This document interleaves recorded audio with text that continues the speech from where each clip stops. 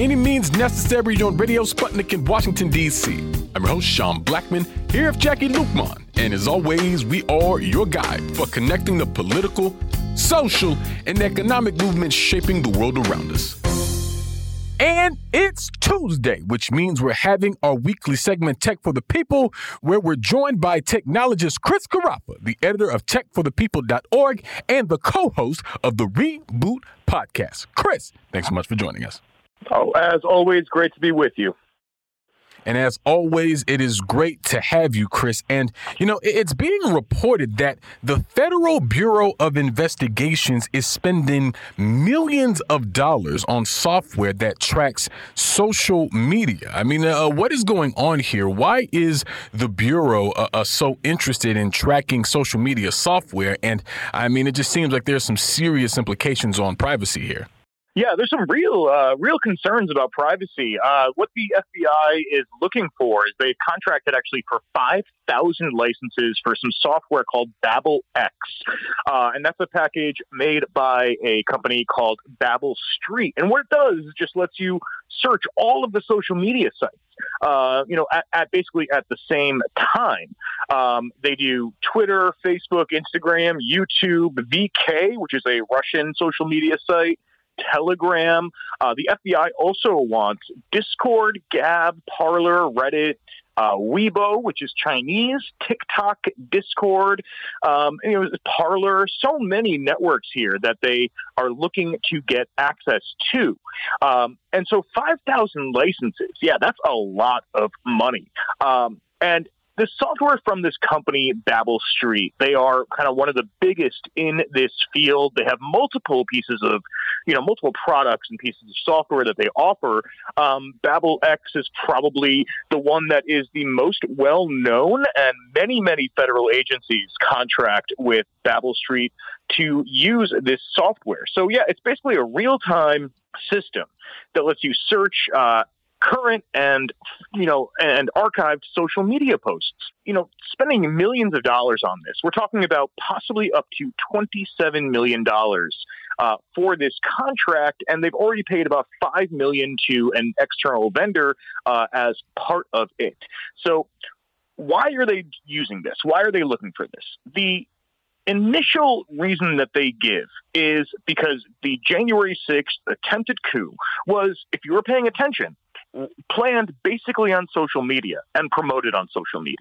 There was, posts on all of the social networks, from Facebook to Twitter, Reddit, and some of these other, exclusively right-wing places like Gab, that were, where people were organizing and saying, we're going to come down to D.C., we're going to, do all these things. And it was very clear that there was going to be something significant happening. And the FBI very much acted like they had no idea. Now, we know that on January 6th, there was a coordinated effort to actually pull Capitol Police and other law enforcement back.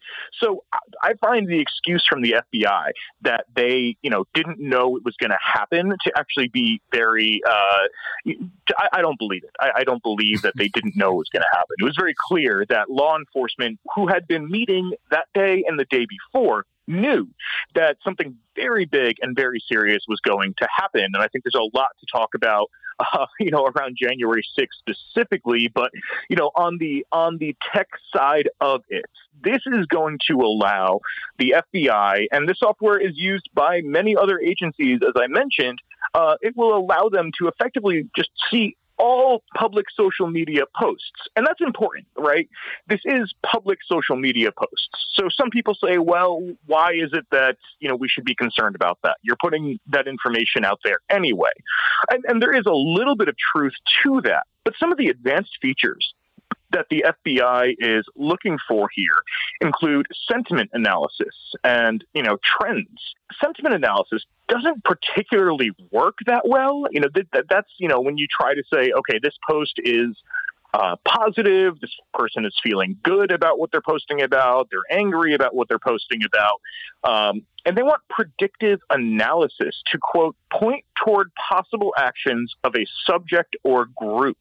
And that's an extremely concerning thing. So the multiple elements of what the FBI has been looking for in getting this software, really point to, a serious expansion of the surveillance state using some really state-of-the-art machine learning and analysis techniques through the BabelX software. And there's other software that Babel Street offers, like Babel Synthesis, which actually can do some of these things. And, Tech for the People was actually the first to report in December 2020 on Babel Synthesis and the capabilities that it offers. And I found that they basically do this sentiment analysis, this network tracking. So not just what is this person posting, but who are they influencing and who is influencing them.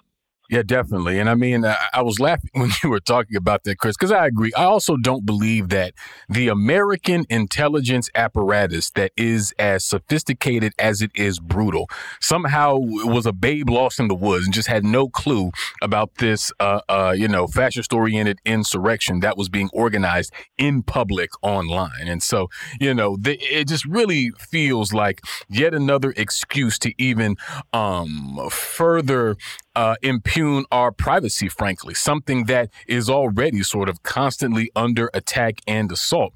And another thing I wanted to touch on today, Chris, Reuters has been reporting that Israeli spyware was actually used to target senior officials in the European Union. And surprise, surprise, the NSO group is involved. So tell us what's going on here. Yeah, I mean, we have talked so many times about Pegasus, which is this software from the NSO group that, just as a reminder, it is used by governments around the world to basically install spyware on phones remotely. And in many cases, you don't even have to do anything to be targeted.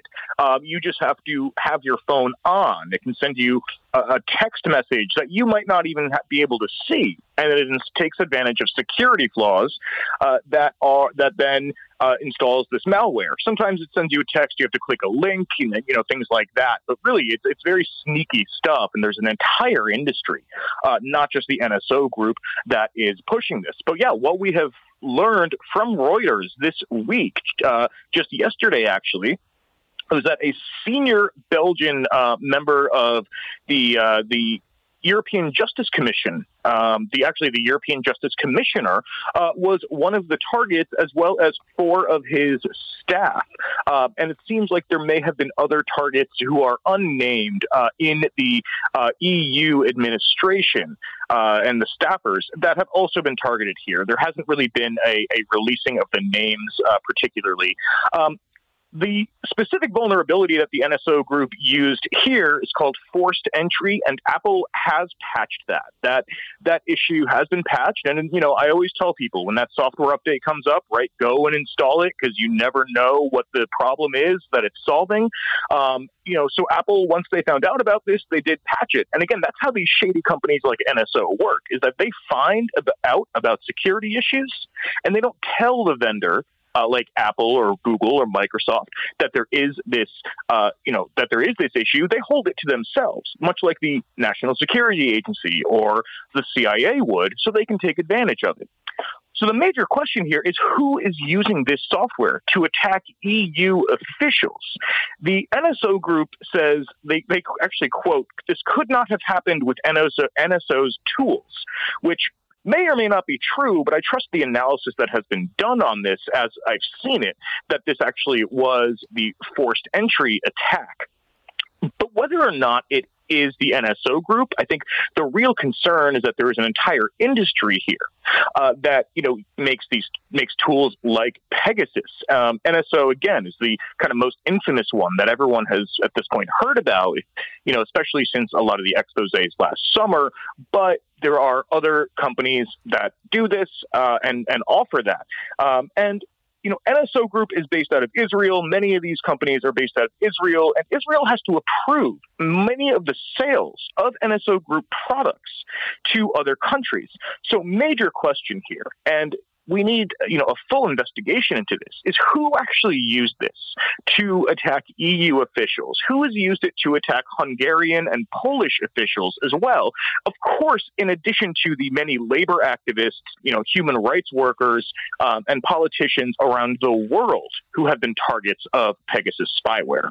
Yeah, and I mean, it's pretty frightening, honestly, because we know very well that the rank and file person, really anywhere is subject to this kind of surveillance. But, high ranking officials of, sovereign governments being targeted with it as well, I think paints something of a worrisome picture. And we also know, as I think you mentioned there, Chris, about the role that this kind of technology plays in political suppression. And so, not only is it something that can be used to crush political dissent, but I also feel that, looking at this, it could also be a real obstacle to like real diplomacy and peace in that way. You know what I mean? It just feels like it can be such a disruptive force in a time where a real diplomacy and a kind of actual critical, true kind of peace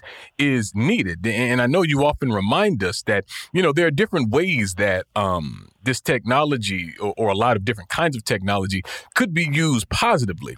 But, it's hard for me to think that people are spying on these officials, just because they're interested in, what kind of coffee they bought in the morning or what they're, the news they're reading on their phones or something. It's obvious that there's something deeper happening there and, just sort of a scary proposition in that way, It certainly is. And, of course, this is, spycraft is nothing new. It's extremely old.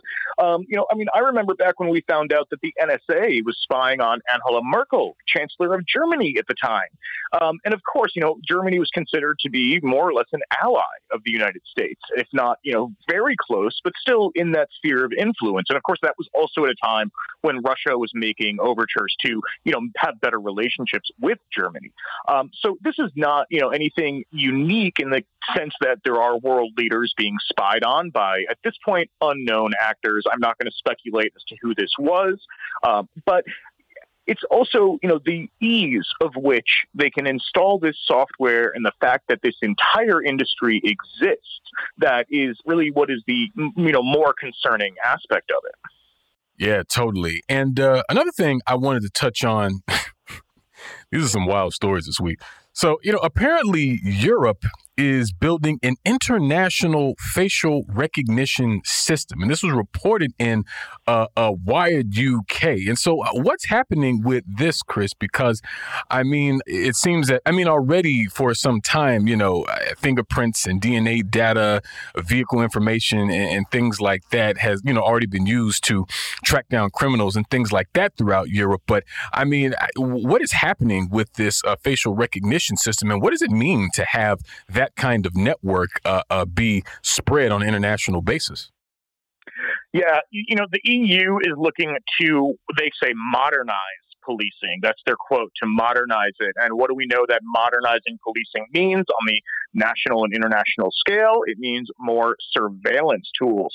So this is called the PRUM 2 data sharing protocol. PRUM 1 was kind of adopted about 15 years ago or so. And it hasn't been seriously taken up by all of Europe's 27 countries, but it is slowly being taken up by more and more. And the whole idea is that police across Europe can share information and request information from each other. So this is the second phase of this, the second part of PRUM, is using facial recognition. So they've already got these databases of DNA and fingerprints and criminal records and all these things that, one country can request another country run through their run a fingerprint or, a license plate or whatnot through their system to see what comes back. Now they're going to be adding or looking to be adding facial recognition to this. So this is, we're talking about Europe, we're talking about, hundreds of millions of people in addition to people who visit Europe. So non-Europeans who try to visit Europe, who just come into the EU, in that travel zone. Could also be part of this. I mean, there have been intelligence sharing systems between European countries, and of course between the U.S. and European countries for quite some time. It's the adding of facial recognition to this, seems to be really the next step in this international surveillance state that is going to then extend, of course, to each individual country's federal police, and then in that country could be extended then to local police forces. Because if you have a facial recognition system, why wouldn't you use it if you are a police or intelligence agency?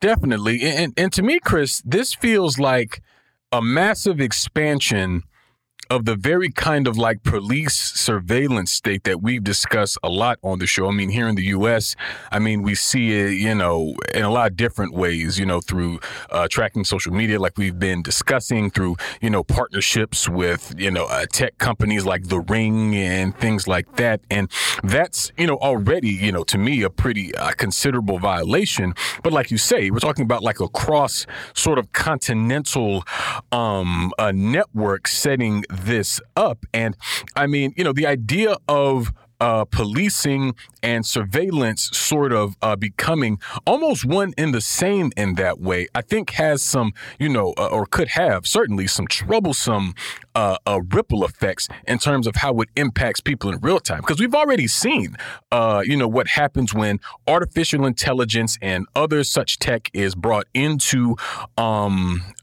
policing or law enforcement. I believe we were talking recently about, I think it was 3 men here in the U.S. that were, wrongly convicted of crimes using a lot of this tech as well. And when you expand it to that level, it seems like situations like that are basically inevitable. So it almost seems like not if people's rights may be violated because of this, but when, you know what I mean? Well, when is right now, and they keep just pushing these things. For every victory we win, we still have to be cautious. We won the fact that the IRS isn't going to use that third-party facial recognition provider to authorize access to IRS website services. But then, we find out that other agencies are going to use them. And so we really have to be not just on the defensive, but on the offensive when we're looking at the continued spread and use of these types of techniques. Yeah, definitely. And one more thing I wanted to get to here, Chris. We've been speaking about the European Union today, and I was looking at some reports about an automated border security system that's being funded by the EU. I believe this is border control, if I'm not mistaken. And so how do you see this tech factoring in to the immigration issue here in the EU? And what do you see as the impacts? Yeah, one of the most concerning things that I have seen about this border control, people want to check this out. It's a great website, iborderctrl.no. This is a website pointing out all of the things wrong with it. One of the things that they're going to do is install kiosks in customs areas and airports that you kind of talk to, and it asks you questions about your trip. How long are you staying? Where are you going? Where are you coming from? Things like that. And it claims that it can do lie detection. They even brag there's a video that's been circulating on Twitter. They even brag that the system is going to go from being 76% accurate to like 85% accurate, which is like, that means it'll fail 15% of the time at least. And that's going to cause so many problems. So we're not even talking about facial recognition here necessarily. We're talking about the fact that, you're getting off a plane, you're tired, you're maybe in a different country, you're jet lagged, whatever. And this software package is going to try to figure out if you're lying or not, and then, force you into deeper, an interview or whatnot with a customs official if a software package thinks you're lying. This is just, first of all, I think it's a way to just like have fewer people working, and to automate work that, people could be doing. But also, yeah, it is a major immigration issue. And I think that's, it's pretty clear how this is going to be, impacting people who are immigrants. And I don't see why this wouldn't be spreading to the U.S. without some serious pushback. Definitely. Well, we thank you so much, Chris, as always, for joining us today. We're going to leave it there. We'll move to a break here on By Any Means Necessary on Radio Sputnik in Washington, D.C. We'll be right back, so please stay with us. By any means necessary.